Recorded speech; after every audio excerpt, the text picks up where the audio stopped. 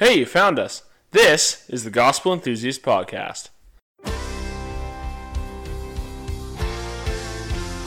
I got the grace, he gets the glory for all he's done for me. That's my salvation story. I got the grace, he gets the glory.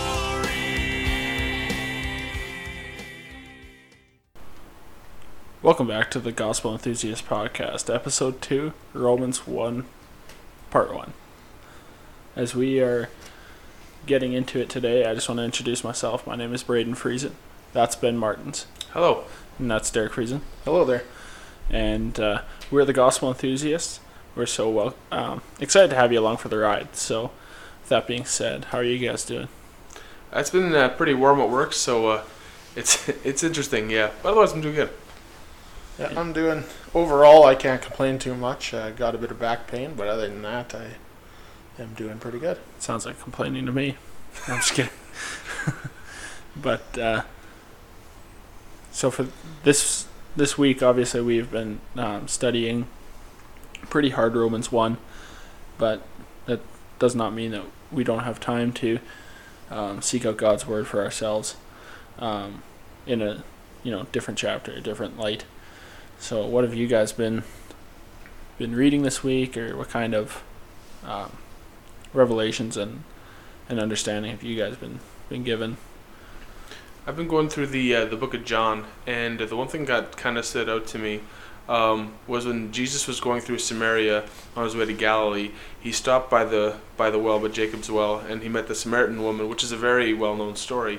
But there's part of the conversation that he has with her is talking about how that salvation comes through the Jews, through Jesus Christ, and how the Samaritan beliefs were incorrect, and how there would be a time when everyone would worship not on the mountaintops or in the temple, but in spirit and in truth. And for me, it felt like for many years that part of it had been glanced over, or at least I didn't pick up on it. And so when I read it, it was like, wow, that's profound. What about you, Derek? Yeah, I have actually just mainly been in Romans 1, but I've found it really enjoyable just connecting some of the history and, from Roman historians and to events that are actually mentioned in the Bible, and it's pretty cool. Yeah, I've been the same way. I've been in Romans 1 for the last 2 weeks since I guess we announced that we were going to be starting with Romans when it came to the actual I wouldn't say necessarily expository podcast, but just breaking down scripture just to the best of our ability, and that's what I've been reading. It's amazing how things translate so well to different books of the Bible, how Paul references a lot of things of the Old Testament, and how you can see how it all wraps together, and that's truly the gospel story, is from beginning to end, right? So with that being said, let's get her going today. We'll just dive right into the news, and I think Derek's got a good news story for us today. Well, good is a little bit relative there. I think it's a little bit. Yeah, it's a thorough story. I just wouldn't call it necessarily good. Yeah. This is really the one story that we are going to discuss today. It's the only one, and it's because it's a pretty big one. So, recently the American Worldview Inventory 2020 report came out, conducted by Dr. George Barna from the Cultural Research Center at Arizona Christian University. And in that report, it found that approximately 1 in 3 Americans embrace salvation through Jesus, but more believe it can be earned. So, just looking at some of the numbers there, it's nearly half of Americans, 48%, believe that if a person's generally good or does good enough things in their life, they will earn a place in heaven. Only about 1/3 of adults, 35%, continue to embrace the traditional biblical view that salvation comes through the sacrifice of Jesus. Those are some incredibly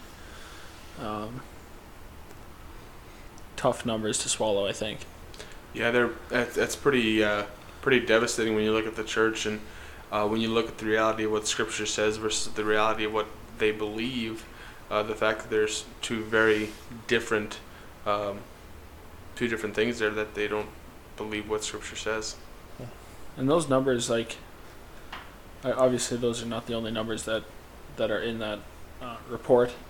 There's some pretty terrifying truths in that report as well, when you think of man and how we're so lost without Christ, and it truly shows that in those numbers. Yeah, and it goes on to pardon me. It goes on to the fact that even though 7 out of 10 adults claim to be Christian, and another 1 out of 10 belong to some other faith group that discourages sinful behavior, only slightly more than half of U.S. adults, only 56%, say that they consciously and consistently attempt to avoid sinning because they know it offends God. Oof. Yeah, that's a tough number as well. And in defense of the numbers there may be some people that don't consider themselves to be doing it consistently, although they intend to. They don't feel like they're confident enough to say that they consistently do it. So there may be some numbers there that are kind of skewed, but at the same time, it's still not a pretty picture. No, it's still pretty bad, even considering that, right? But Well, ACU President Len Munsell had said, "It's a wake-up call for the church and for leaders in all areas of influence to speak, teach, and work to restore biblical truth." He continued, "Many souls will be lost if people are misled by the false notion that we can earn our way to heaven, rather than recognizing the truth that Christ alone and his righteousness are the basis for our salvation." And then to add to those numbers, almost 2/3, 63%, say that having some type of religious faith is more important than which faith a person aligns with. And shockingly, a large majority of people who describe themselves as Christians, 68%, embrace that idea. And that's not a good picture of the North American church. No, that idea, it definitely works when choosing a sports team. It doesn't really matter who you choose. It doesn't actually apply to your life. But if you were to take that idea and apply it to finances and say, I have X amount of dollars and I'm just going to, no, it doesn't matter what investment fund I invest in, it doesn't matter who I let have a trust with my money, as long as somebody takes it. That's a terrible way to look at your finances, and an even worse way to look at your eternity. And so the fact that Christendom as a whole is embracing this is scary. Yeah, that report continued with, what is even more shocking is that huge proportions of people who attend churches whose official doctrine says eternal salvation comes only from embracing Christ Jesus as Savior nonetheless believe that a person can qualify for heaven by being or doing good. That includes close to half of all adults associated with Pentecostal at 46%, mainline Protestant at 44%, and evangelical churches at 41%. A much larger share of Catholics at 70% embrace that point of view. Yeah, that's we could get into Romans 3. We'll get there eventually, but just going through there will really. We're working our way there. Yeah, we'll get there yet. Yeah. But ultimately, you can't do good enough. You can't earn your way to heaven. Salvation, Jesus said he is the only way to the Father. Salvation is through him alone, by grace, through faith in him alone. And he died to save us, and that's the only way to get there. But the Bible makes that so perfectly clear, right? In Ephesians and in John and just all over, anywhere Jesus talks, he is talking about salvation. He is talking about only through him can you be saved. And there's much more in that report that suggests that at least because it's a report of Americans, and I'm sure this goes for the rest of the world, is that there's either they believe in heaven or they don't believe in any type of God or type of paradise afterwards. or they believe they'll be reincarnated. But the one most terrifying number, I think, in this whole report is that only 2% of people that they interviewed believe that they will go to hell. Like that's an astonishingly low number. Yeah. Yeah, and that ties in directly to them believing that they can work and earn their way there because they think that they're good enough. But the truth and the reality is that if they die outside of Christ, then that is where they're going to go. I think the one number 2 is just kind of out of all of them that kind of showed the state of the states.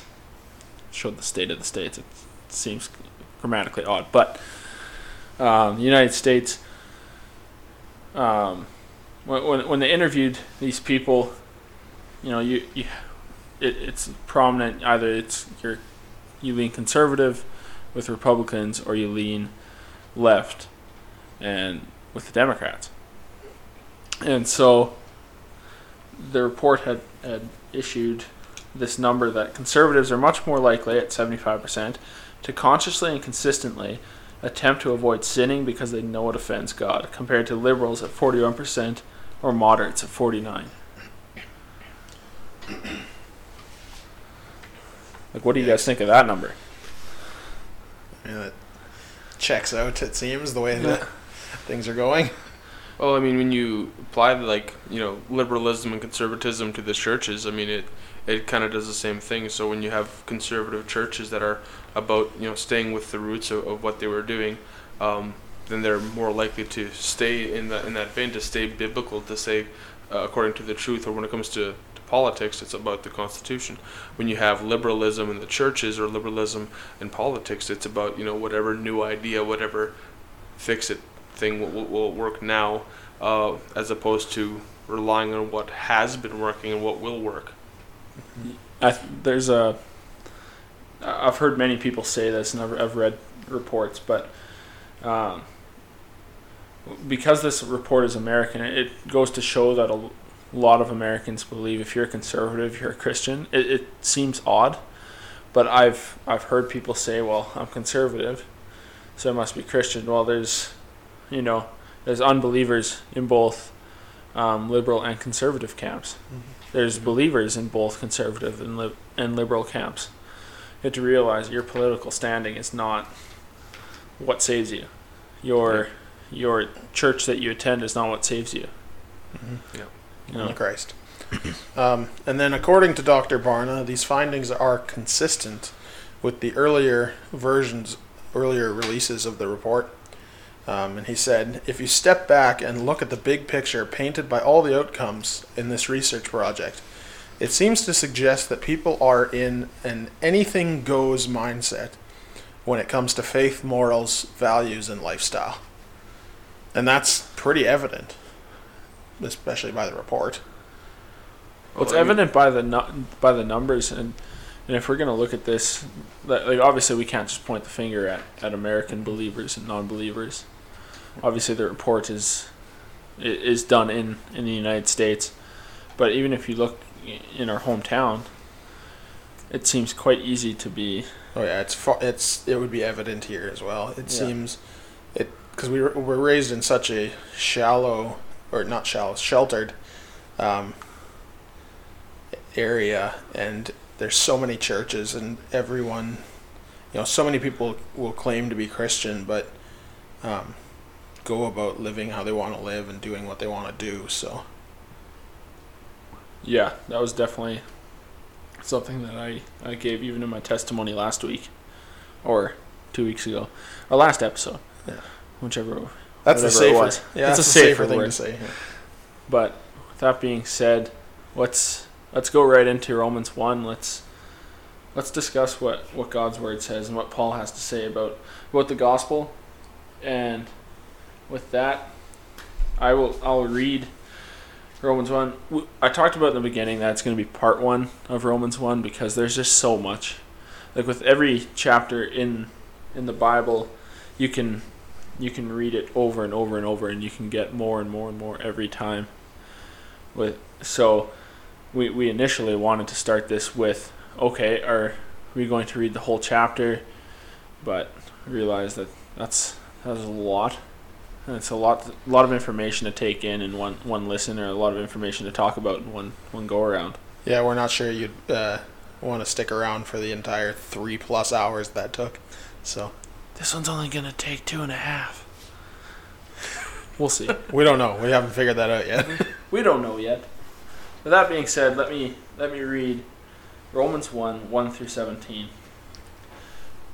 Paul, a bondservant of Christ Jesus, called as an apostle, set apart for the gospel of God, which he promised beforehand through his prophets in the Holy Scriptures, concerning his Son, who was born of a descendant of David, according to the flesh, who was declared the Son of God with the power, he was declared the Son of God with power by the resurrection from the dead, according to the Holy Spirit of holiness, Jesus Christ our Lord, through whom we have received grace and apostleship to bring about the obedience of faith among all the Gentiles for his name's sake, among whom you are also the called of Jesus Christ. To all who are beloved of God in Rome, called as saints, grace to you and peace from God our Father and the Lord Jesus Christ. First, I thank my God through Jesus Christ for you all, because your faith is being proclaimed throughout the whole world. For God, whom I serve in my spirit in the preaching of the gospel of his Son, is my witness as how to unceasingly I make mention of you, always in my prayers making request, if perhaps now, at last, by the will of God, I may succeed in coming to you. For I long to see you, so that I may impart some spiritual gift to you, that you may be established. That is, that I may be encouraged together with you while among you, each of us by the other's faith, both yours and mine. I do not want you to be unaware, brethren, that often I have planned to come to you, and have been prevented so far, so that I may obtain some fruit among you also, even as among the rest of the Gentiles. I am under obligation both to Greeks and to barbarians, both to the wise and to the foolish.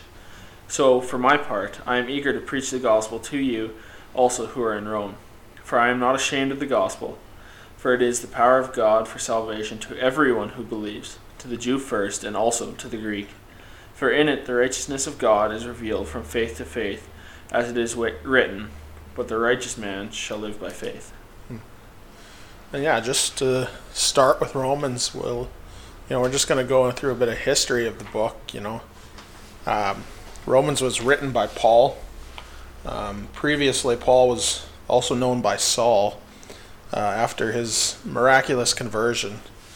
And when he met Jesus on the road to Damascus, he was still called Saul on occasion, but mostly then is known as Paul. And it's just easier that way. It may come from a different language and different translation depending on. And that entire piece can be found in Acts 9 if you want to read about Paul's conversion. Yeah. Acts 9, and there's actually a couple other times in Acts because he recounts it to other people. Yeah. So, absolutely. Yeah, and with the book of Romans being written, Paul had never, up to this point, been to Rome. Obviously, by the scripture that we just read, he longed to be with the faithful saints of Christ in Rome. So, yeah. And so, that said, the church was most likely and is steadily believed that it was started not by any of the apostles, because Paul had yet to be there. He doesn't make mention to anyone else, and also mentions not wanting to add on someone else's foundation. But what it was likely started by was some visitors from Rome who were present on the day of Pentecost in Acts 2, 10 and 11. And so they're probably the first ones to bring the gospel back to Rome and start that church there. So that's pretty cool. Yeah. And the whole idea of Romans is to lay out the gospel thoroughly, that you may have understanding that. And I think Paul, in his writing, does a very good job of laying out the basics as well as some of the real nuances as well throughout the book. Well, Martin Luther had referred to Romans. He said, Romans is the chief part of the New Testament and the perfect gospel. referring to the fact that it really outlines the gospel really well. It's very articulate. And John Calvin said that if a man understands it, he has a sure road open to him to the understanding of the whole Scripture. So it really points to the intentionality and to how what's the word I'm looking for? Articulate Paul was when writing the book of Romans. Mm-hmm. It's also been called the Cathedral of the Christian Faith. Best estimates have it written sometime between 55 to 57 AD. At that time, Paul was likely living in Corinth, based on internal sources in which he mentions people known to be around Corinth. Phoebe in Romans 16:1, who was a servant at the church at Century. I might have butchered that, but that's going to happen with names and things. Which was a port of Corinth. You can find that in Acts 18. He names Gaius, who was mentioned in the letter to Corinth in 1 Corinthians 1:14. He mentions him in Romans 16:23. Also in Romans 16:23, he mentions Erastus, who he later says remained at Corinth in 2 Timothy 4:20. And also, we have to understand what the state of Rome was at this time, who was in leadership there, and how, if we're reading Romans 1, how Paul gives, he commends the saints for having as much faith as they do. Rome at this time was under the leadership of Emperor Nero, although at this time he had not started the persecution of Christians, which is believed to be in 64 AD, I believe. Yep. But yet, just because the persecution and killing of Christians had not started, it was still not an easy life being a Christian in the state of Rome. Well, you can imagine, the letter was written 7 years before the persecution of Christians started, and it you can't start that kind of anti-any people group overnight. It has to build. When you look at the anti-Semitism that happened in Nazi Germany, it wasn't that all of a sudden Hitler started doing all these terrible things. There was a lot of anti-Semitism building for like a decade, and so even at this time in Rome, it would have been unpopular, to say the least, to be a Christian. Yeah, and like you mentioned, Braden, the faith. Paul commends the faith of the Roman Church for being incredibly well known to the world. And which is even more incredible if you think about it, that back then it would have had to all be letters and word of mouth. They didn't have the internet to tweet about how they had doves to do the tweeting for them. Yeah. The original. The original tweet. But what that shows is that at that point it was likely well established, or for at least a small period of time, right? This is supported by the statement of Roman historian Suetonius, in which he states that Emperor Claudius had expelled the Jews from Rome in AD 49. This is actually also mentioned in passing in Acts 18:2. For rioting, quote, at the instigation of Chrestus, end quote, which many scholars believe is reference to Christ. So what they believe is people were preaching Christ, and the Jews were not having it, like, they did at that time, even now sometimes. And so they were rioting, and so the emperor just booted them all out of Rome. And for this reason, then, the majority of the church was likely Gentiles. Because by the time this was written, sure, some of them, the Jews probably were able to come back and stuff. But at that point, the church was a majority of Gentiles, and then a smaller number of Jews is what it's believed to be. And Spurgeon called Rome a lion's den, or truly a lion's den for Christians, and that obviously goes without saying that he is referencing the persecution and really the genocide of Christians by Emperor Nero in that time as well. Yeah, it was pretty terrible things that happened to the Christians. It wasn't like a light beating or nothing. The Christians were it's pretty well known. It's pretty well documented, the treatment of the Christians in Rome at that time. Mm-hmm. With that being said, should we just dive right into verse 1 and let's just discuss God's word? Yes. Break it down. All right. So verse 1, Paul, a bondservant of Christ Jesus, called as an apostle, set apart for the gospel of God. So, from my understanding, what Paul is doing, first of all, he gives his name, which, because they've never met him before, it's a good idea to introduce yourself. I would say. Good start. Yeah. Yep. So, he introduced himself first by his name, but then his title. And I think this is very interesting because this is the highest title we can be given as Christians, is a bondservant of Christ, faithfully serving, a slave to Christ, right? Yeah.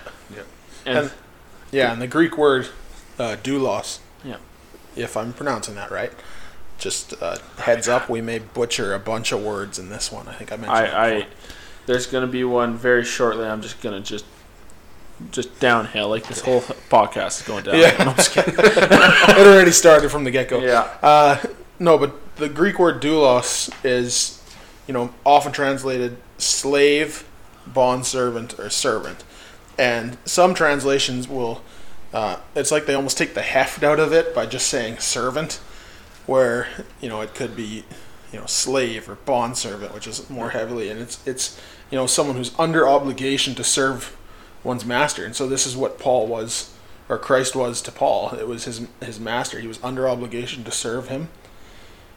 And some may see that title as demeaning, but Paul held it in high regard, right? So, well, if you think about, Jesus is literally the Savior of the world. He is the Son of God. He is the King of Kings and Lord of Lords. To be a servant in His kingdom is literally the highest honor we can have. And one thing that's really important to remember too is that the word slave used in the Hebrew and the Greek was very different than the phrase we use now, which often refers to human trafficking, which Paul condemns in the Gospels. My understanding is that he was not referring to a human trafficking kind of slave, which is often referred to.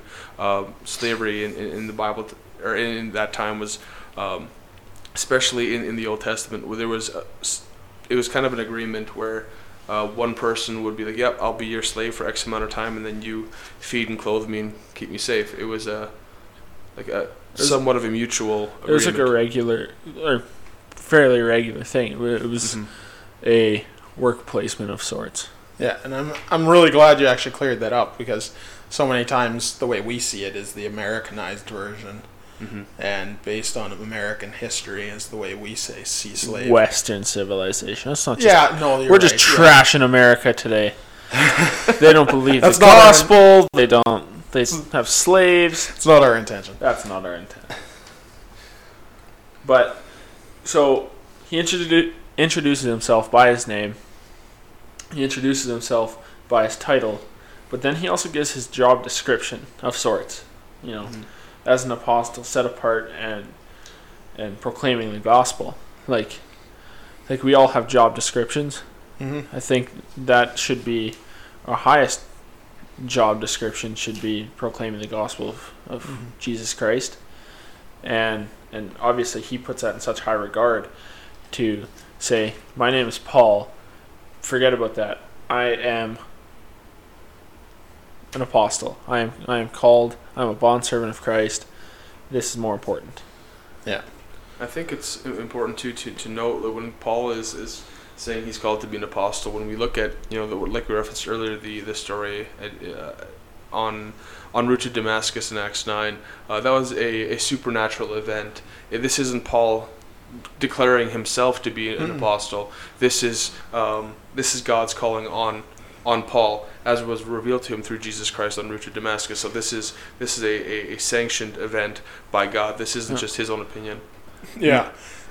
Unlike today's so-called apostles, in many ways, this is a position that he didn't give himself. Neither position or title was one he gave himself. It was a divinely appointed title. Absolutely. He was appointed by God.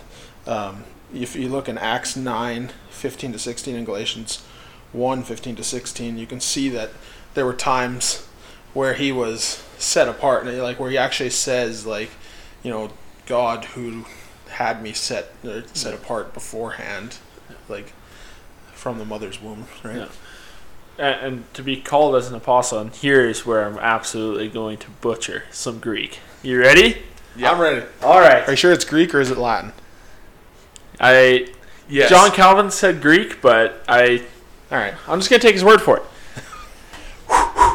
You ready? All right. To be called as an apostle, and that's what we were just talking about, like that he did not call himself an apostle, but he was called of God. To be called as an apostle of God. Okay. Ex dea vocation apostolis.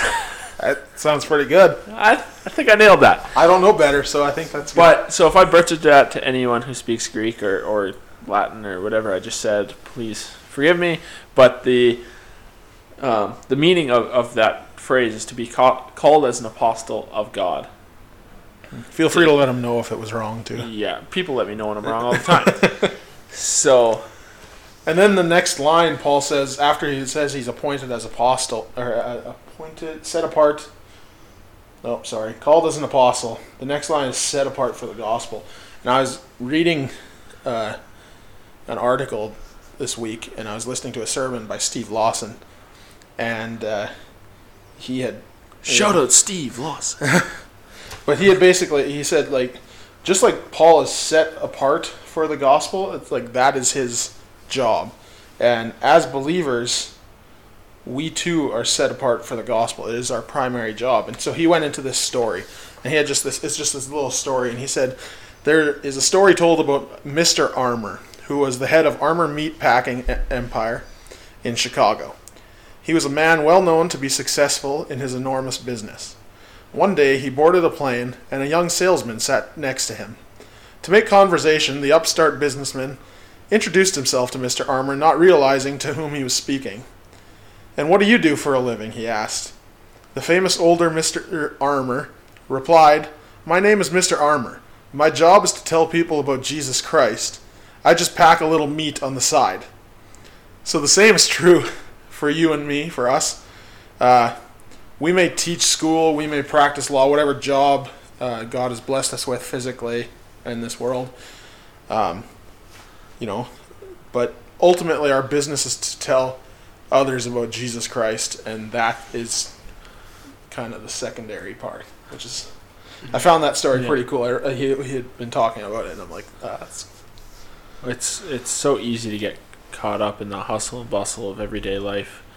When you have, you go to school, let's say, to be a dentist or to be a lawyer or any other thing, and the first thing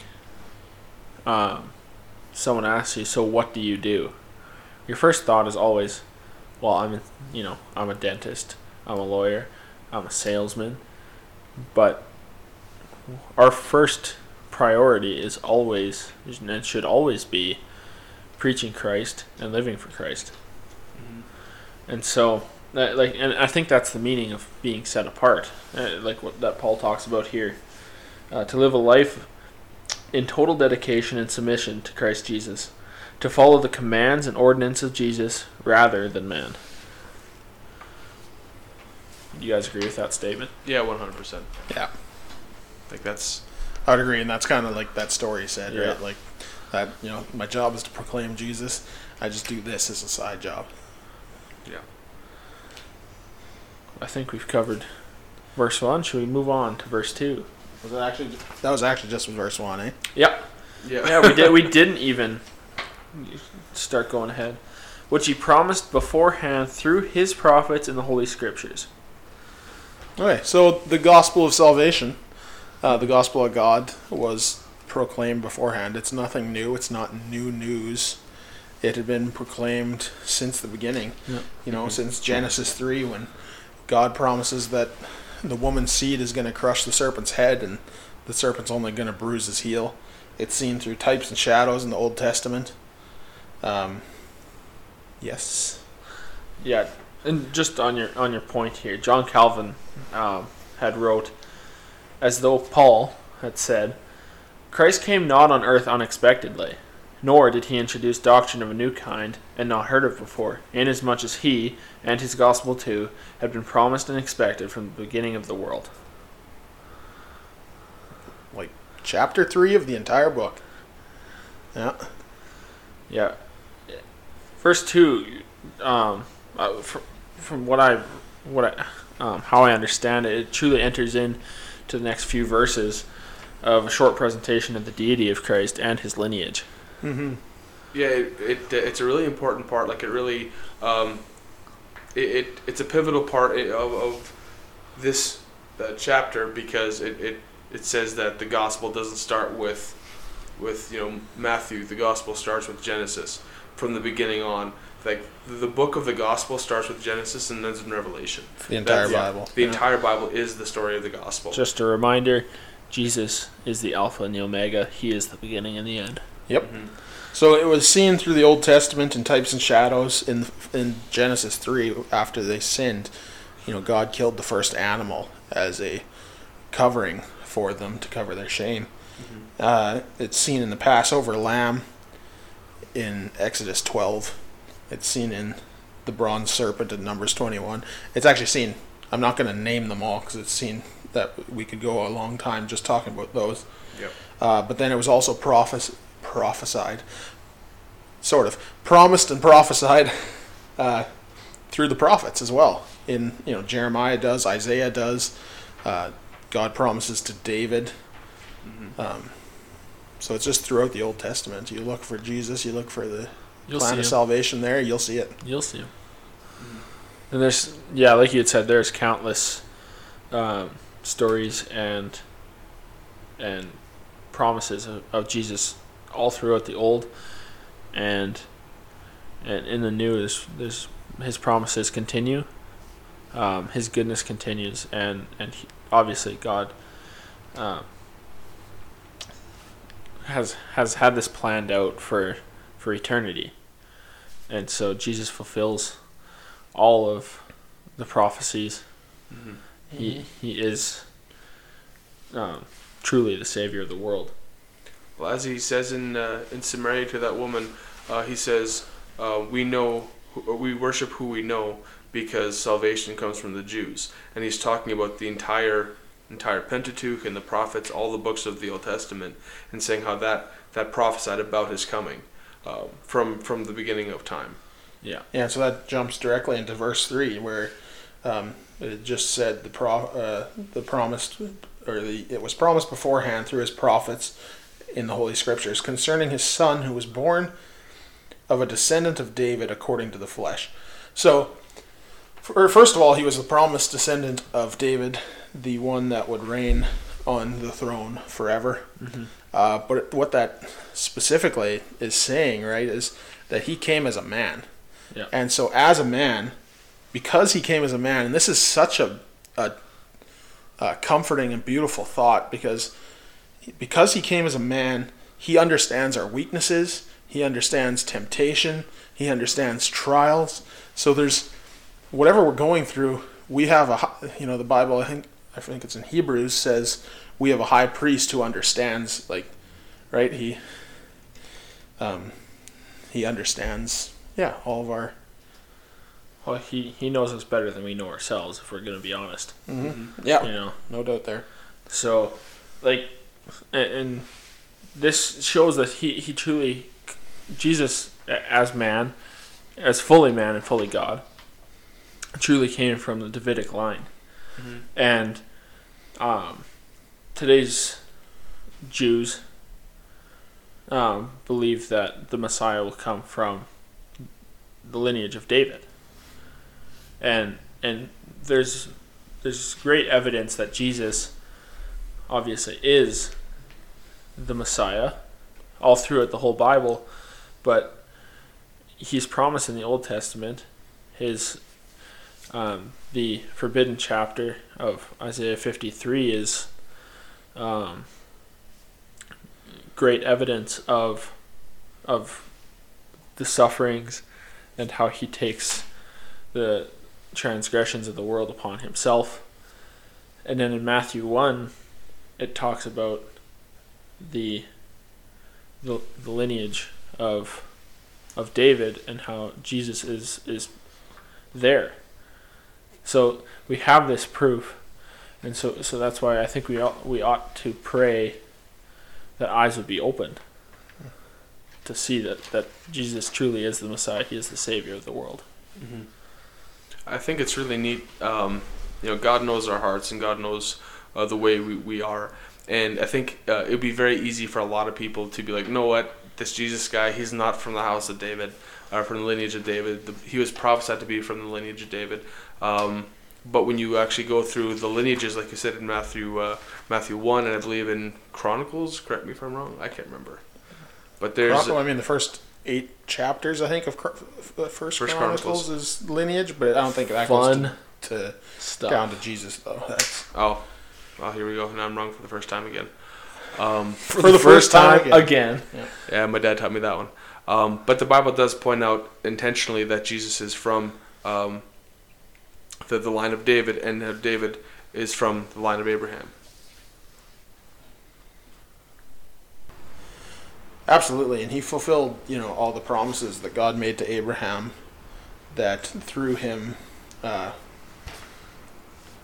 Gentiles would be blessed as well as Jews. So. Yeah.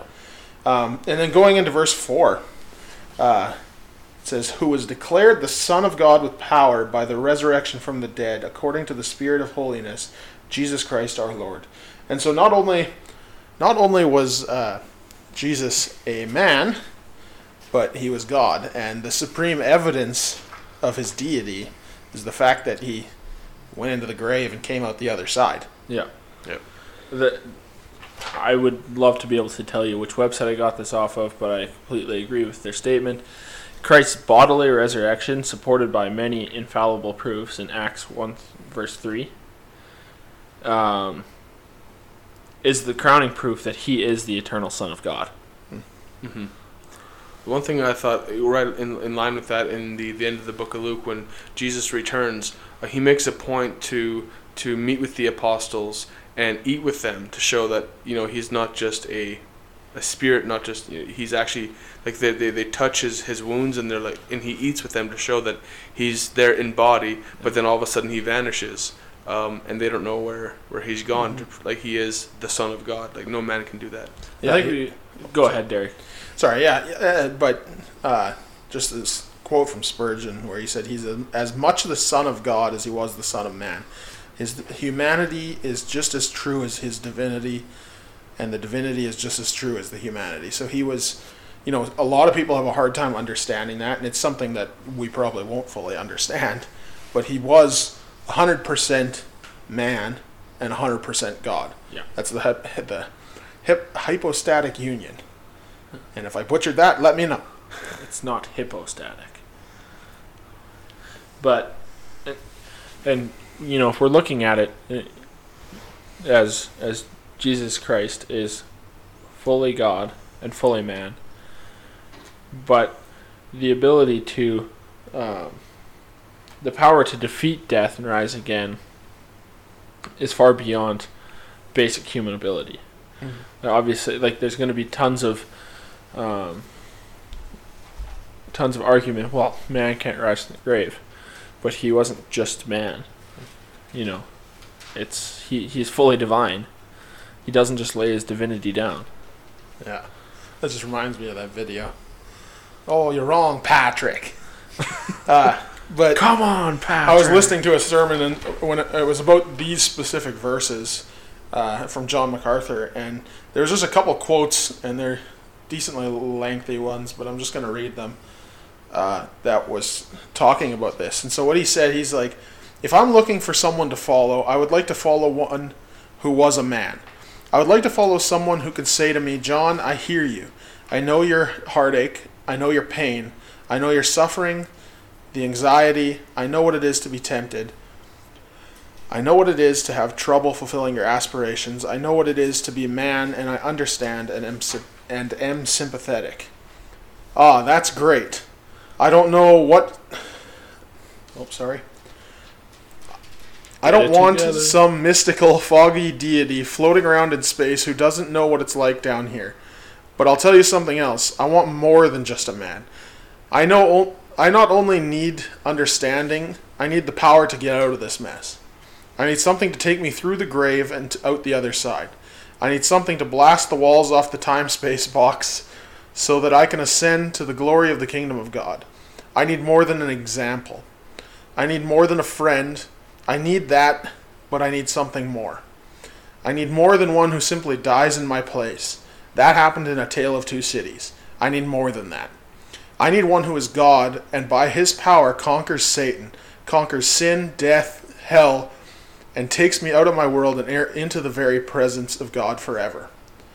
And so he goes on a little bit later in the sermon, and he says, you can go and plug in into every kind of religious system that's running around in the world, and they might give you sympathy, and they might give you understanding.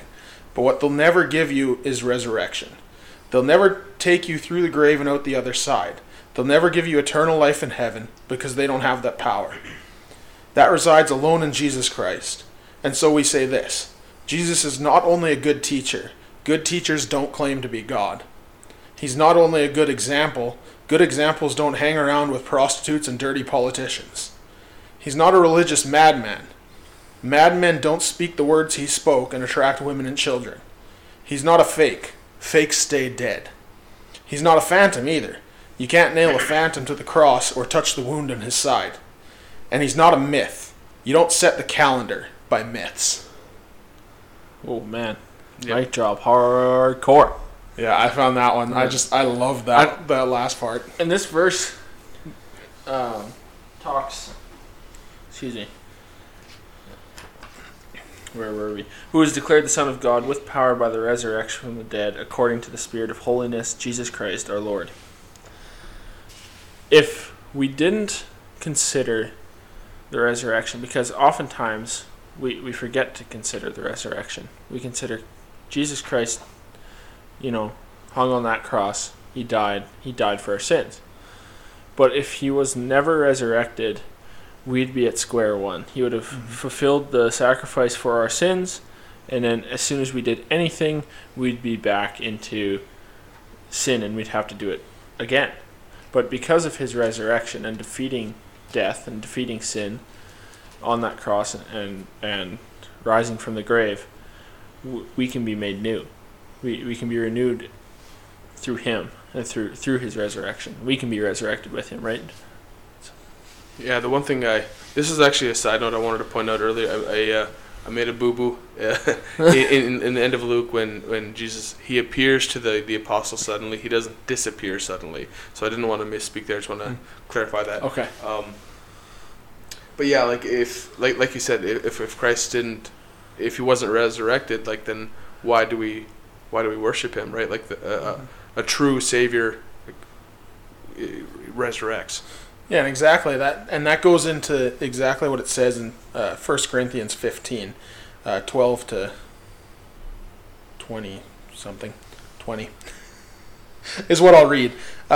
So now, if Christ is preached that he has been raised from the dead, how do some among you say that there is no resurrection of the dead? But if there is no resurrection of the dead, not even Christ has been raised. And if Christ has not been raised, then our preaching is in vain, and your faith is in vain also. Moreover, we are even found to be false witnesses of God, because we testified against God that he raised Christ, whom he did not raise, if in fact the dead are not raised. For if the dead are not raised, not even Christ has been raised. And if Christ has not been raised, your faith is worthless. You are still in your sins. Then those who have fallen asleep in Christ have perished. If we have hoped in Christ in this life only, we are of all men most to be pitied. But now Christ has been raised from the dead, the first fruits of those who are asleep. For since by a man came death, by a man also came the resurrection of the dead. Reminds me of a saying and I will not be able to give you the source of the quote, but a dead savior is not a savior at all. And we don't serve a quote unquote dead savior. We serve a living savior, A risen Savior. a risen savior. And like it said there in 1 Corinthians 15, if it wasn't for the resurrection, we'd still be under the curse of the law. Mm-hmm. Our faith would be in vain. We would be the most to be pitied because we would have a hope that is not real. Yep. So, And only God, who implemented such a penalty for sin because he takes no part in sin, could fulfill the debt owed. mm-hmm. Like only through him and through his resurrection could this happen. It's not. And it goes right back to there's no work that we can do that would save us. Yeah, the beauty of the reality of Christ in the how did you refer the I can't remember. Hypostatic? Hypostatic, yeah. It's hypostatic. Is it hypostatic? I don't No, know. it's definitely. Someone will let us know. It's one of the two. I just want to say hypostatic. But the reality is, a man had to pay for sin. So Jesus, as fully as a man, died on our behalf to pay for sin. But only God could withstand the full wrath of God. We couldn't. We can't. And so that has to be the way it was done. God designed it that way. Mm-hmm. And so, going into verse 5, it says, Jesus Christ our Lord, through whom we have received grace and apostleship to bring about the obedience of faith in all Gentiles for his name's sake, among whom you also are called of Jesus Christ. That's 5 and 6, actually. But so, it's through him we've received grace, and that grace is, what grace is something we don't deserve. I remember hearing a quote saying, God's grace gives us what we don't deserve and keeps from us what we do deserve. Yep. I don't know if I can really. No, you can add a expand. whole lot there. Okay. That's just But- it's true. Yeah, and through Christ alone are we able to be reconciled to God the Father. Mm-hmm. In Ephesians 2, 1 through 10, it talks about this, as well as 2 Corinthians 5, 16 through 21 talks about being a new creature, but that is only, and being reconciled to God, that is only through Christ Jesus. Mm-hmm. Yeah. The grace of Christ brings out the faith in his people. Our faith is nothing without the grace and mercy of Jesus Christ. Mm-hmm. And so true, where he's talking about obedience there. I think that was in the verse. Yeah, he's talking about obedience there. True saving faith is not a faith that doesn't move. It's not something you just stand on and sit in the corner and do nothing with. It bears fruit. Mm-hmm. It causes good works. It says we were set up, or we were saved, created in Christ Jesus for good works, Mm-hmm. which he had in store for us. And it's not that, like we've mentioned, works don't save us, but it's works out of gratitude, for salvation. It's the fruit, not the root. Yeah. Yeah, James 1 says, for someone merely listens to the message and does not live it out, he is like someone who gazes at his own face in a mirror. So, we must be doers of the word, not hearers only, right? Mm-hmm.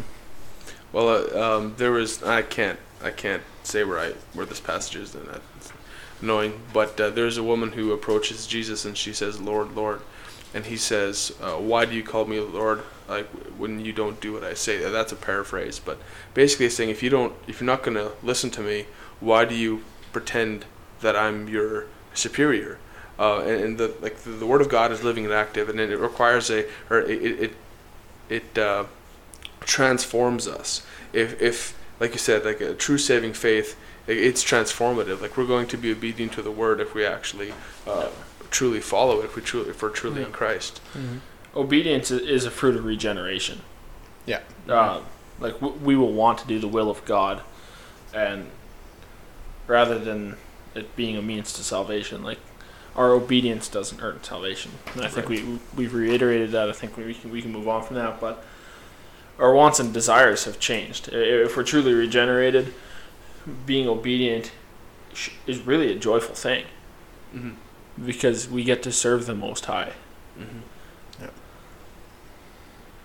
We are called to faith in Christ.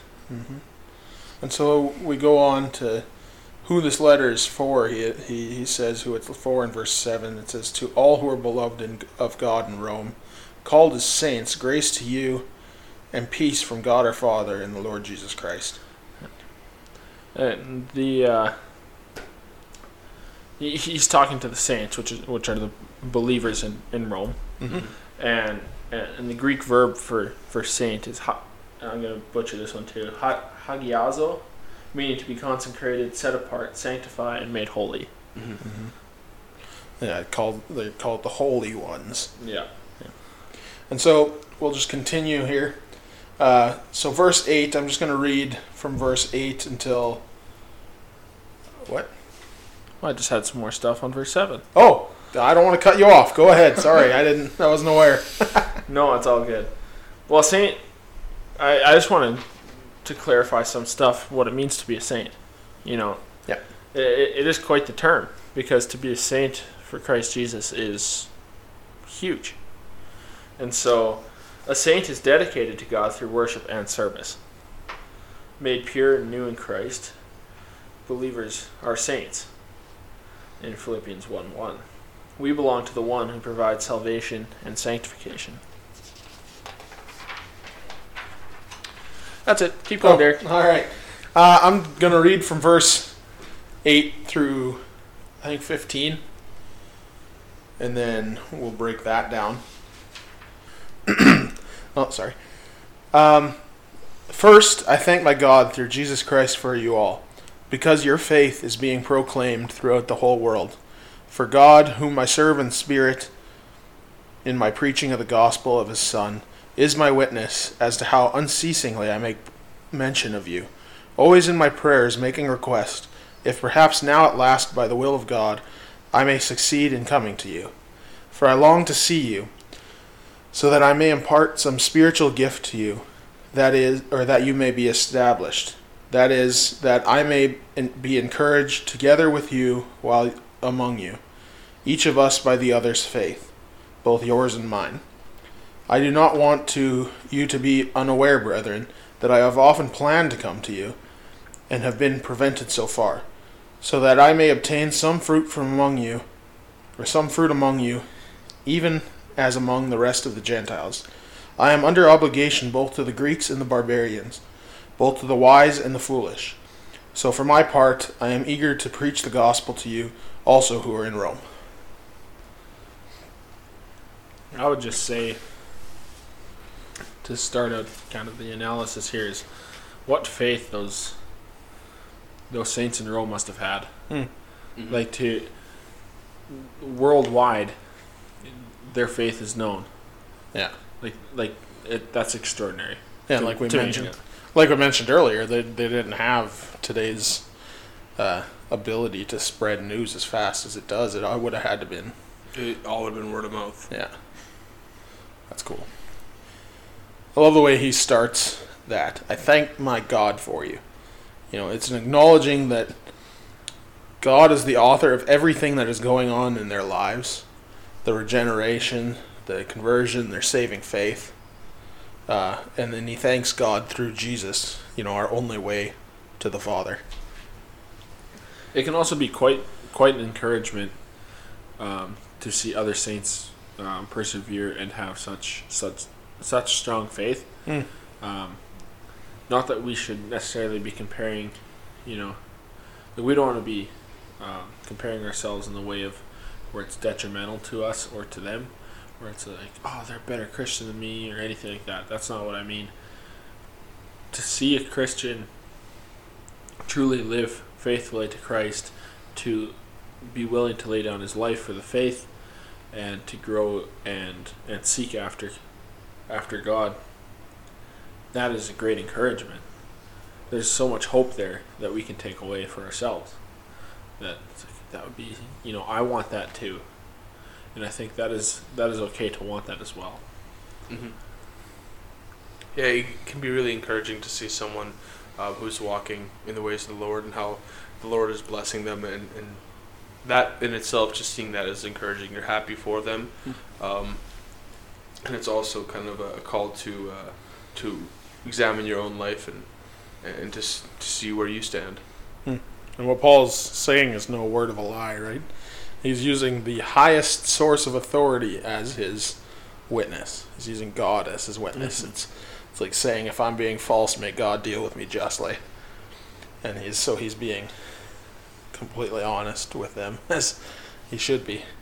And at that point, Paul obviously had not been there yet, but it's very clear that he had a desire to, had a want to. He was really hoping to. He had planned to. You can see in Acts 19, he mentions the planning to go to Rome. And one thing where he says, I don't want you unaware, brethren, that often I have planned to come to you and have been prevented so far. It's almost as if, the church in Rome was expecting him. It's like, we were expecting him to come visit. Where are you? Are you coming? And so he wanted to make sure, I've absolutely been intending to. But at this point, he was kept away. The Lord's will kept him away from there. And so... And Derek's been moving along, but I'm just going to backtrack just a little bit here. I didn't intend to move along. I was just kind of in this part. Yeah, sorry. Paul says, "For God, whom I serve in my spirit in the preaching of the gospel of his Son." Paul serves by the very command of Christ. He is making disciples, following the commandments. Matthew 22:34-40. When Jesus is asked, what is the greatest commandment? It is to love God. And then the second one is like it, in loving the neighbor. And that is following the commands. And to make disciples, Matthew 28:16-20, is the Great Commission. Preaching the gospel of Christ is doing those things. Yeah. Absolutely. He's also serving God by ministering the gospel regardless of audience. Acts 24:10-16. So, if we're just going through the verses, is my witness is how unceasingly I make mention of you. Paul continues, and he does so in his writing. In all of his writing, he continues to pray for fellow believers, to uphold them in prayer. And it's not merely commending them for their faith, but it's an encouragement. It's in other letters, there's rebuking and exhorting fellow believers as well. He's also giving God glory for their faith. Mm-hmm. Yeah, we can all stand to pray like that a bit more. I know for myself, oftentimes when I pray, it is, I pray of things I need and stuff like that, almost more than others. And so, one thing I would like is just to be stirred up to pray for others as well, right? Absolutely. Well, he says, always in my prayers making a request, if perhaps now, at last, by the will of God, I may succeed in coming to you. And Spurgeon says this, and it's a little bit of a longer quote, but no wonder that they prospered so well when Paul always made mention of them in his prayers. Some churches would prosper better if some of you remember them more in prayer. He continues, of course, you all pray for the church of which you are members. Could you not set aside in your heart a little space for some poor church that is dwindling down to nothing? Could you not pray it up again? Who knows what blessing would come upon pastor and people if you bore them on your hearts? Now I'm going to ask you guys, in all seriousness, how difficult is it for us to pray for churches around the world, ones that face persecution such as China and in Africa? How difficult is it for us to uphold them in prayer? It seems like it should be so easy, yet we do not earnestly, at least I know, I can speak for myself only, I find it hard to earnestly pray for them because it's like, oh, they're not my local church. Mm-hmm. Yeah, it's something that we don't see on an everyday basis. Like on occasion, we'll see like some sort of headline or something like that in the extreme cases, but the day-to-day stuff in those churches we don't see. So all we really see is the extreme news, and that needs to be prayed for as well. But a lot of the day-to-day stuff that they also need prayer for, as we do, we don't see, and so we don't think of praying for them. That doesn't mean we shouldn't, but it just means we need to be more intentional about it. Mm-hmm. Yeah, and it's so easy to focus on us and what relates directly to us, and not pray or forget to pray about and for people on the other side of the world, our fellow saints. Yeah, I think Paul gives a great example of how to pray for the church with the word request. It is as if Paul is praying for the very best interests of the saints of Rome, not in a way of what they want in a selfish manner, but rather that God would cover them in protection during persecution, give them understanding of very nature and attributes of God, and a request to persevere to continue in faith with strength.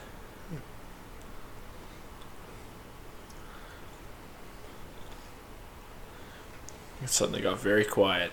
Yeah, sorry about that. There's a lot of thinking going on here. Like we said in the first episode, this ain't gonna be perfect. So yeah, we're newer at this for sure. We'll try not to have the silent parts. We'll just get Braden or Benny to sing if all of a sudden we get into a dead. Nope. No. We'll figure something else out. I can sing, but there will be bleeding in the ears. So I can make noise and joyful noise. It's not necessarily good singing, it's joyful noise. Yeah. And so Paul was requesting to finally, if it be the will of God, finally come to Rome and, visit the Church of Rome. And the way I see it, it wasn't God's will at that time, right? And it just reminds me of times that we can make all the plans we want and, all these things, but if it's not the will of God, then, we're called not to make plans for, I'd have to look up that verse, but down the road, right? But let's go ahead, Ben. That verse I know which one you're referencing. He says where you say that you will go into a city at a certain time and make that kind of money, but what you should say is if God wills it. Yeah. But yeah. So, but Paul did finally get to Rome. Yes. It definitely wasn't the way he saw it. It was as a prisoner. So. And just as we go, just rewind a little bit there. It was not the will of God yet, right? Mm-hmm. Like obviously he's going to go to Rome. He's going to do it. Was in shackles, right? The way God wanted. The way God wants. And that just reminds me. I'm going to paraphrase a little bit of a quote from Paul Washer, where he had said, "If I go and I plant 1,000 churches, but yet the will of God is for me to stay here, I'm outside the will of God. I did not follow his command." And so Paul doesn't just go to Rome on his own whim, but he waits for the go-ahead of God. Regardless of what that's going to look like, he waits patiently in faith so that he does not have to, that he's not putting his trust in his own plans. Yeah, I'm sure it didn't look how he wanted to, because he was hoping to be helped along by the Romans on the way to Spain eventually at some point. Mm-hmm. But God decided that the way Paul would go to Rome was in shackles as a prisoner. But even so, he had an incredible ministry in Rome. Yeah. It talks about, even some saints came up in the Caesar's household. For like when he mentions them in one of his other letters. So. Yeah. Well, Paul had his plans and God had his own, and even when Paul is still blind after the incident, or after he meets Jesus en route to Damascus, the Lord is speaking to Ananias, and is telling him of what he should do with Paul. And Ananias is resistant because he knows who Paul is, or at that point was known as Saul, persecutor of Christians. Anyway, eventually the Lord says to Ananias in Acts 9 verse 16, he says, "For I will show him how much he must suffer for the sake of my name." And eventually Paul got that message too. He understood, and there's a moment when his disciples are praying for him as he's en route to Jerusalem, and they're praying for his release and for divine intervention, and he rebukes them, saying, why do you betray me like this? Do you not know what basically saying, don't you know what I'm going to do here? Don't you know what's going on? And at that point, I think Paul realized what God's plan was for him. Earlier than that, he wasn't always totally sure, but God revealed it to him when he saw fit. Yeah, it's very easy for us to make plans for tomorrow, make plans for, and just kind of do our own thing. Yep. And so Paul had reasons that he wanted to go to Rome, and he mentions them there.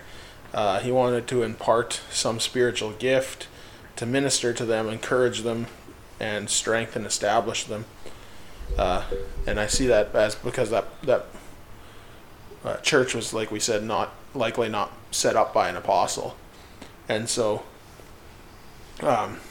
there, as I was reading through and studying through, it's not, where it says spiritual gift, it wasn't reference to tongues, prophecy, healing, that type of spiritual gift, but it was more of an encouragement, to encourage each other by each other's faith, to refresh himself by theirs and encourage them by his own. Because it says to impart some spiritual gift that you may be established. That is, that I may be encouraged together with you while among you, each of us by each other's faith, both yours and mine. There's some great insight on fellowship there. Yeah. On truly establishing fellowship with one another, because the importance of fellowship and encouragement amongst believers cannot be understated. Like, we cannot live alone in the mountains avoiding fellowship. Like say, oh, I'm saved now, I'm just going to hide away from the rest of the world. We have to be, the bride of, like the church is the bride of Christ. We must, be prepared for the return of Christ as a church.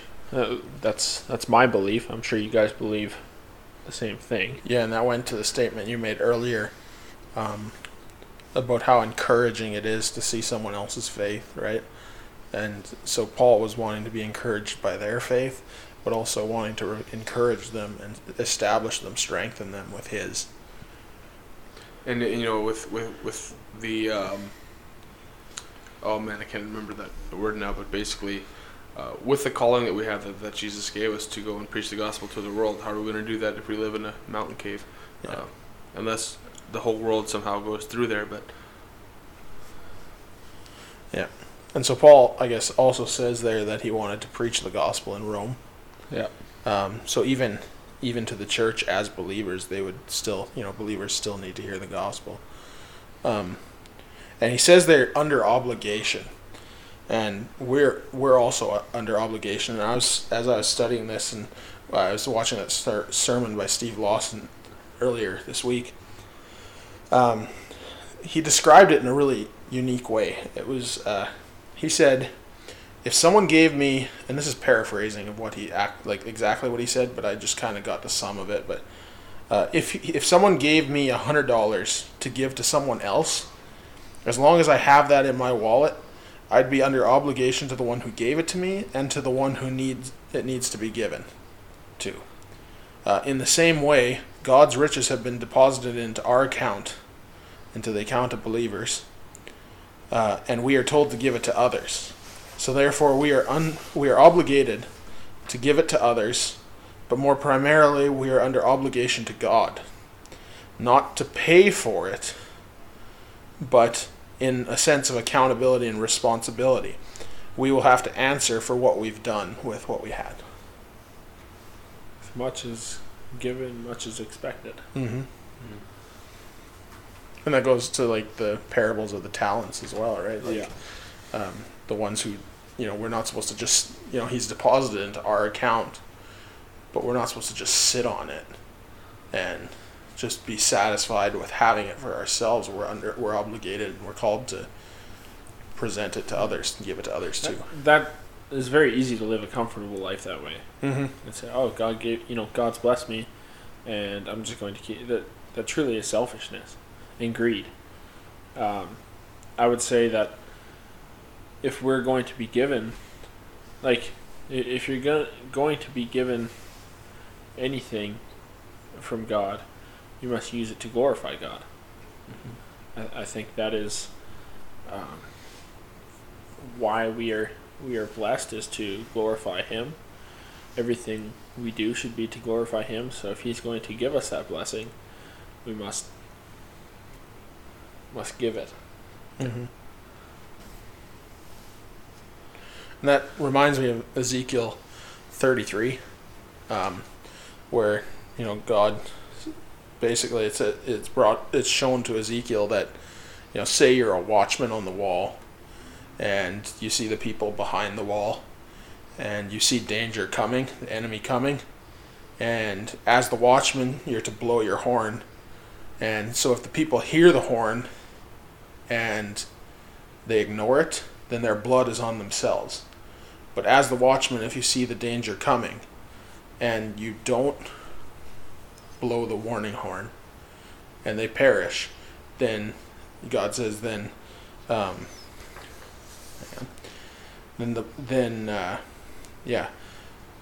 blood will be required from the watchman's hand. And so God says to him, I have appointed you as a watchman for the house of Israel. So you will hear a message from my mouth and give them warning from me. When I say to the wicked, O wicked man, you will surely die, and you do not speak to warn the wicked from his way, that wicked man shall die in his iniquity, but the blood I will require from your hand. But if you on your part warn the wicked man to turn away from his way, and he does not turn from his way, he will die in his iniquity, but you will have delivered your life. And so that's where it's like that accountability. Like I said, we're accountable. We're going to be accountable for what we did with it. Mm-hmm. And I know personally, I find it hard to share the gospel in person oftentimes. And it's something I'm working on, but because I don't want to be... Obviously, I have a care and a love for people that I want them to know as well. But I also don't want the accountability to be on me should they pass in their sins, right? Yeah. I think one thing that really popped out to me in that verse, it's easy to look at, Old Testament stories and see God's wrath, and there it shows a man who's obviously who's living in iniquity. God describes him as a man who's living in iniquity, and how he's sending someone to warn him of his sin, and that there's an impending judgment, that the judgment's going to happen regardless. Mm-hmm. But if he gets warned, he can turn from his ways, right? Then he can be forgiven. But yeah, and just as Paul is obligated to preach both to the Greeks and the barbarians, the wise and the foolish. I just understand that he cannot just avoid preaching to people he doesn't want to preach to. Mm-hmm. He's under divine obligation to preach the very word of God, the gospel of God, so that everyone may hear it. 1 Corinthians 9:15-19 talks about his obligation to present the gospel, as well as he was given the gospel for all Gentiles, and that's us. Mm-hmm. In Romans 11:13-14. So. Mm-hmm. And he says he's under obligation to the Greeks and the barbarians. Yeah. And so that's not just the high class educated have it alls, but also to those who have not, and those who are uneducated, those who are seen as barbarians by others. We're on the same way. We're under obligation to share the gospel with everyone. Everyone needs it. It's not reserved for certain people. Yeah. No, because he is talking about those who have learned and those who. This is just a paraphrase of something John Calvin had said. He's like, to those who are learned and those who are unlearned is who needs the gospel. Mm-hmm. And so, because the gospel that when Christ wants to regenerate a heart, we don't need fancy words to do so. Like the uneducated, the foolish that Paul is talking about here, he may not understand elegant speech, but Christ will allow him to understand the gospel and understand the need for a savior. Yeah. And God has really worked, almost resolved to work salvation in people. Like the way that people learn of it and stuff, is the way he reaches unbelievers is through the proclamation of the gospel. In Romans 10:14 it says, "How will they call on him who they have not believed? And how are they to believe in him who they have not heard? And how are they to hear without someone preaching?" And later on in 10:17 it says, "Faith comes by hearing, and hearing through the word of Christ." Mm-hmm. And so God has, decided to allow us to have the small part of proclamation of the gospel in his grand scheme of salvation. We get an opportunity to play a part and to just serve in that. But ultimately, if we don't proclaim the gospel, then people won't hear, right? People won't. Yep. So that's our obligation. Well, there's an example, a perfect example we have of a messenger of the gospel who didn't want to.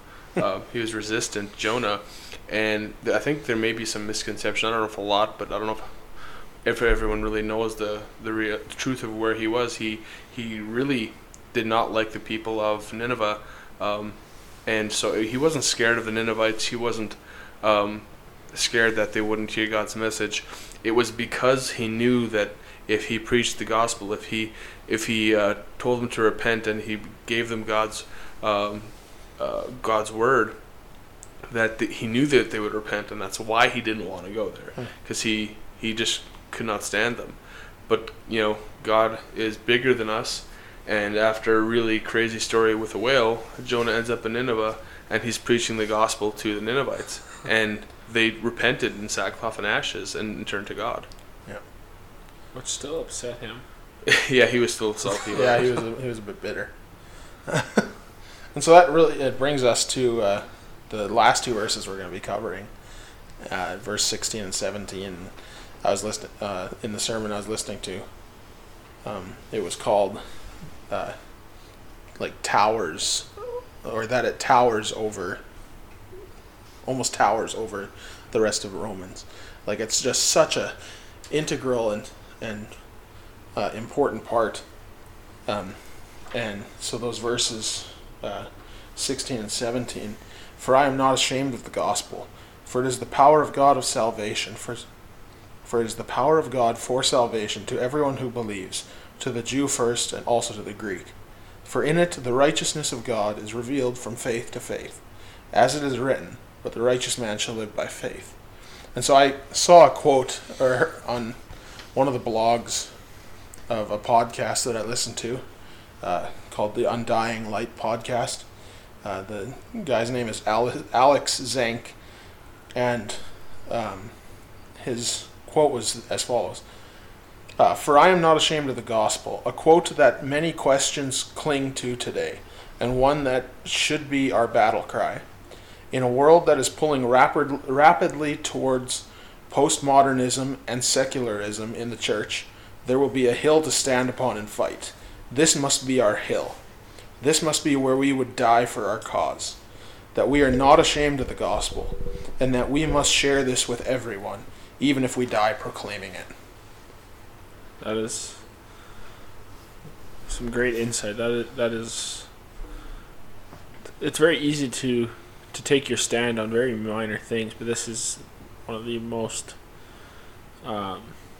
fundamental truths of the whole Bible, is that we have to live by faith. And the gospel is the hill. If there's a The hill to die on, There's it's a hill the to gospel. die on. It's the gospel. Yeah, I mean, concerning living by faith, I mean, when you look at all the Old Testament heroes, they were justified by faith, because Jesus hadn't come yet, right? Like, and we live by faith even in the time past Christ, but we live by faith. The people who lived in the time of Jesus' time on earth, they lived by faith, and everyone from the Old Testament, they were all justified by faith. And so we are called to live by faith, and it's completely right. Actually, I had a similar reaction to reading this passage. Like, man, this needs to be like the anthem for the churches in North America. Like, he's completely right. This needs to be our hill to die on. That should be the flag we wave. Exactly. And so many people have, especially nowadays, this shame when it comes to the gospel, it seems. And that's where Paul is writing, I'm not ashamed of the gospel, almost as if he's expecting someone to say to him that, you should be. But the reason, the reason for that being that the gospel offends. And so we need to be unashamed, even though the gospel does offend. The gospel tells people that there is a moral standard and that they're not good. It tells people that all of their good works can't earn them salvation. And that they are incapable of saving themselves. It tells them that if they die in their sins, hell is their destination. It tells them that there is only one way to salvation, through Jesus. And it also tells them that they can't go on following their fleshly desires, living as they would. Well, the last part of the verse 17 there, but the righteous man shall live by faith. Living by faith is evidence of the regenerated heart. Mm-hmm. Like, outside of Christ, we wouldn't have faith, and by grace through faith we are saved.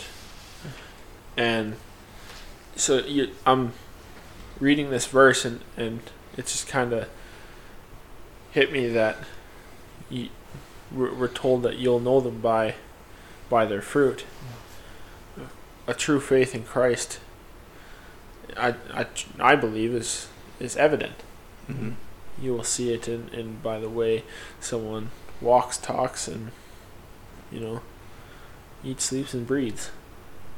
It'll be to the glory of God, and that they won't try to work their way to heaven. Mm-hmm. And when it comes to, like, going back to you saying how the gospel offends, and that's true. Just in John 3, it's actually right prior to the most well-known verse in the Bible. Or I don't know if it's right before, but it's right in that area. Jesus says that he didn't come to condemn the world, but you are already condemned. Mm-hmm. And so it's not like we have we've come to this fork in the road. We were already on the path to destruction. Like that's the default of our choice. Like, that's what we choose by default. Yeah. And unless Christ comes and intervenes and saves us from ourselves and saves us from our sin. That's kind of the unpopular message, is that that you're already a bad person, you're already condemned, and you're already not good enough. And it's promised that we're going to be hated for it.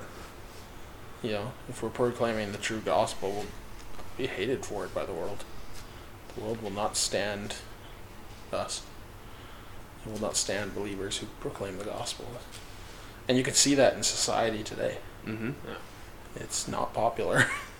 Well, you say anything that is against the very agenda of the world, which is sin, and just as Paul Washer says, drinks iniquity in like it's water.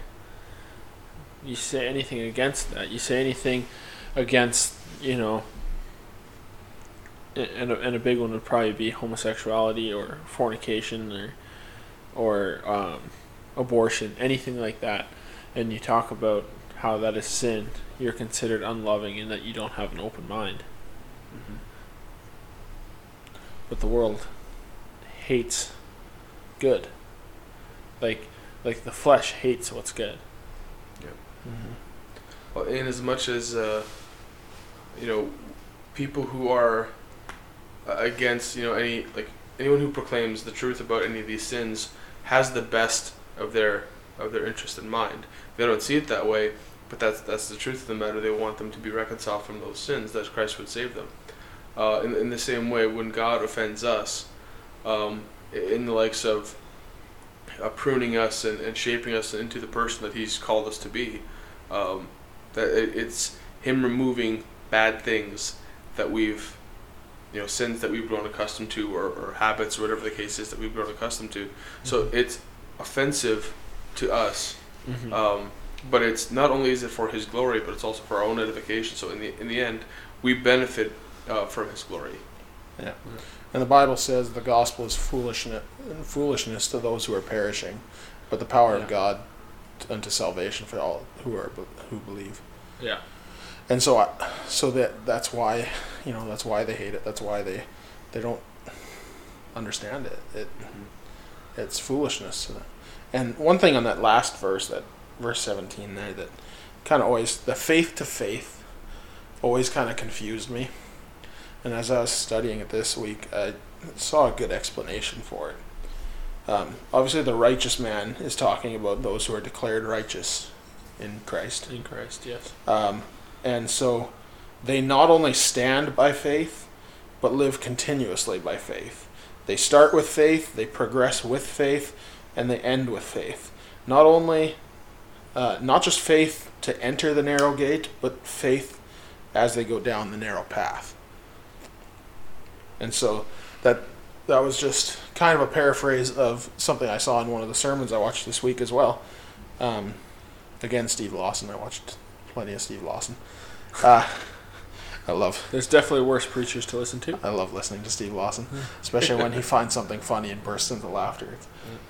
It's hilarious. But something, again, he had said is, saving faith is a gift of God. When God gives this divine enablement to believe in Jesus Christ, it is a steadfast faith that will never stop believing. It may weaken at times and surely will. It may slow down at times, but it will never cease believing. And Charles Spurgeon once quipped, Noah fell down many times in the ark, but he never once fell out of the ark. So that is true of a genuine faith. Steve Lawson continues. That is true of a genuine faith. We will trip and fall down in the Christian life, but we will never fall away from Christ. It is not a matter of our holding on to Him, to God. It is a matter of Him holding on to us. God keeps our faith active and upheld by His grace. And so, that's just an encouraging thought for believers and those who are walking after Christ and who are in Christ, that this assurance that, it's up to God. You may struggle at times, and if you are truly saved, ultimately God is the one holding you. Yeah. Mm-hmm. And Jesus says in John that all who the Father give to Him, of none He'll cast out, and the Father's will is this: of those He gives to Him, He will lose none. Mm-hmm. Right. So it's a very assuring and comforting thing for us as believers. That's one of the beauties of the gospel story, is that first off, it's not about us, never was. It's primarily about Jesus, and the Father, and so we're like a side character, but like you said, it's about how He holds on to us. It's not about how we hold on to Him, because if it was about how we hold on to Him, we wouldn't make it. That's just it. We would not make it. We don't have the grip for that. No. And I work grip strength quite a bit. And so I'm not sure if either of you have any other notes on this section of the passage, or... No. One thing I would say is obviously we are trying to make sure we see this in context. Yeah. And that is why we will continue to read through the rest of this passage, and as we continue this podcast, we will go through Scripture in the order that it is given to us. And so I would suggest to everyone as well to read Scripture that way. It's nice to... Context solves a lot of things. Yeah. I think you guys would agree with that. Absolutely. Yeah. And we are by no means perfect at this, and we are very welcoming of feedback. We truly want to grow, and we want to grow better in our knowledge of God and in our knowledge of the Word. And so we are very welcoming to feedback. You can reach us on Facebook. Don't worry, I'm not closing it out yet. You can reach us on Facebook or Instagram at Gospel Enthusiasts. And you can reach us by email. Our email, we'll do our best to answer that as well. Yep. At gospelenthusiastpodcast@gmail.com. Yeah. And we very much would love to hear from you. If you have questions, if you have feedback, as we said, positive, negative, whatever it is, we truly want to. We truly want to grow. So, as they say on How It's Made, drop us a line. Yeah. But in all seriousness, when it comes to the way the rest of this podcast will go, we'll continue through Romans 1 here. Probably not this next episode. This next episode, we'd like to discuss this article that was brought forward by. Derek had found it. It came up on my Facebook. Yeah. Someone was refuting it on my Facebook, and I decided, you know what? I want to read it to see what it actually said. And as we kind of read through it together on Sunday, I think. Was it Sunday or Saturday? It was a day. Last weekend. It was a day. I'll just say last weekend. We were having supper, and we decided to. I read through it to you guys, and we all decided that we should address it. And it's not that it's an article that a lot of people that listen to us might come across, but we just felt the need to address it. It stirred up some righteous anger in us. So. Yeah. I think it outlines some serious stuff that maybe some listeners are going through, and we would love to be able to maybe have some answers to those questions and concerns. Yeah. And so, we're going to do our best to read the article for you guys. We're going to do our best to provide scripture to back up arguments without taking it out of context. Mm-hmm. And we just arguments is a bad word. We want to provide biblical truth in light of more a response than anything. Yeah. Mm-hmm. But we just want to have biblical truth to back up what we're saying and refute to this article that is seemingly not very Christian, I would say, but we can get into that the next time we record. But Romans 1 Part 2 will come out after that, and so we're looking forward to that. We're looking forward to your feedback, your questions, concerns, and what you guys understand as well. So yeah, absolutely. And so if you're listening and you are not a follower of Jesus, if you have not come to a saving faith in Jesus Christ, we just really want to give you the gospel. And the gospel is this. Let's start with the fact that the Bible says no one is righteous, no one is good, for all have sinned and fall short of the glory of God. It is appointed once unto man to die, and then comes the judgment. Therefore, we don't know how long we have on this earth. 150,000 plus people die every day. And you could be next. That's not how not in a threatening way. But it's true. You don't know. You're not promised your next breath. And so all that means is one day you're going to stand before the judgment seat of Christ. And if you're not found in Christ, you're going to be judged by God's moral law. You're going to be judged of by how well you kept the law. And the truth is, you'll be found guilty. You'll be weighed on the scales and left found wanting. Because of that, because God is a just judge, he will punish you. And punishment, it says the wages of sin is death, and that death is eternity in hell. So ultimately, the good news of the gospel comes in the fact that God is merciful as well as he is just. And he sent his son, as we talked about earlier in this episode, going through Romans 1. He sent his son, who was both God and man, who came in our place, lived a perfect life, had a perfect righteousness that we can't attain. He went to the cross willingly. He suffered on the cross and died, bearing the sins of man, bearing your sins, bearing my sins. He took the punishment. God, the Bible says he made him who knew no sin to be sin on our behalf, so that we may be the righteousness of God in him. So God, because Jesus died in our place, and because he went to the grave, and because he rose and he came back, he rose and he came back and he conquered death. Because of that, God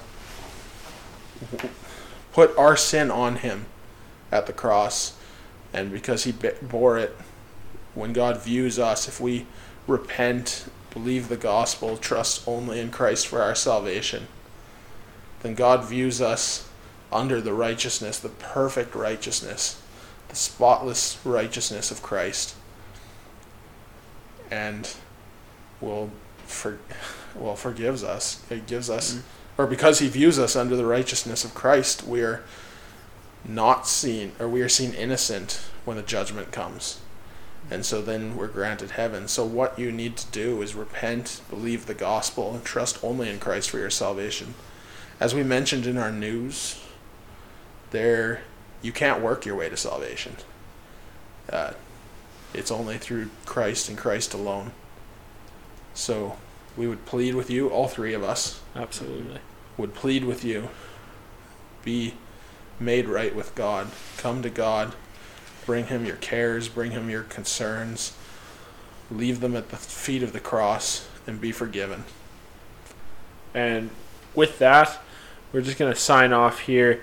We hope you join us next time on the Gospel Enthusiast Podcast. Until then, have a great day, and God bless you all.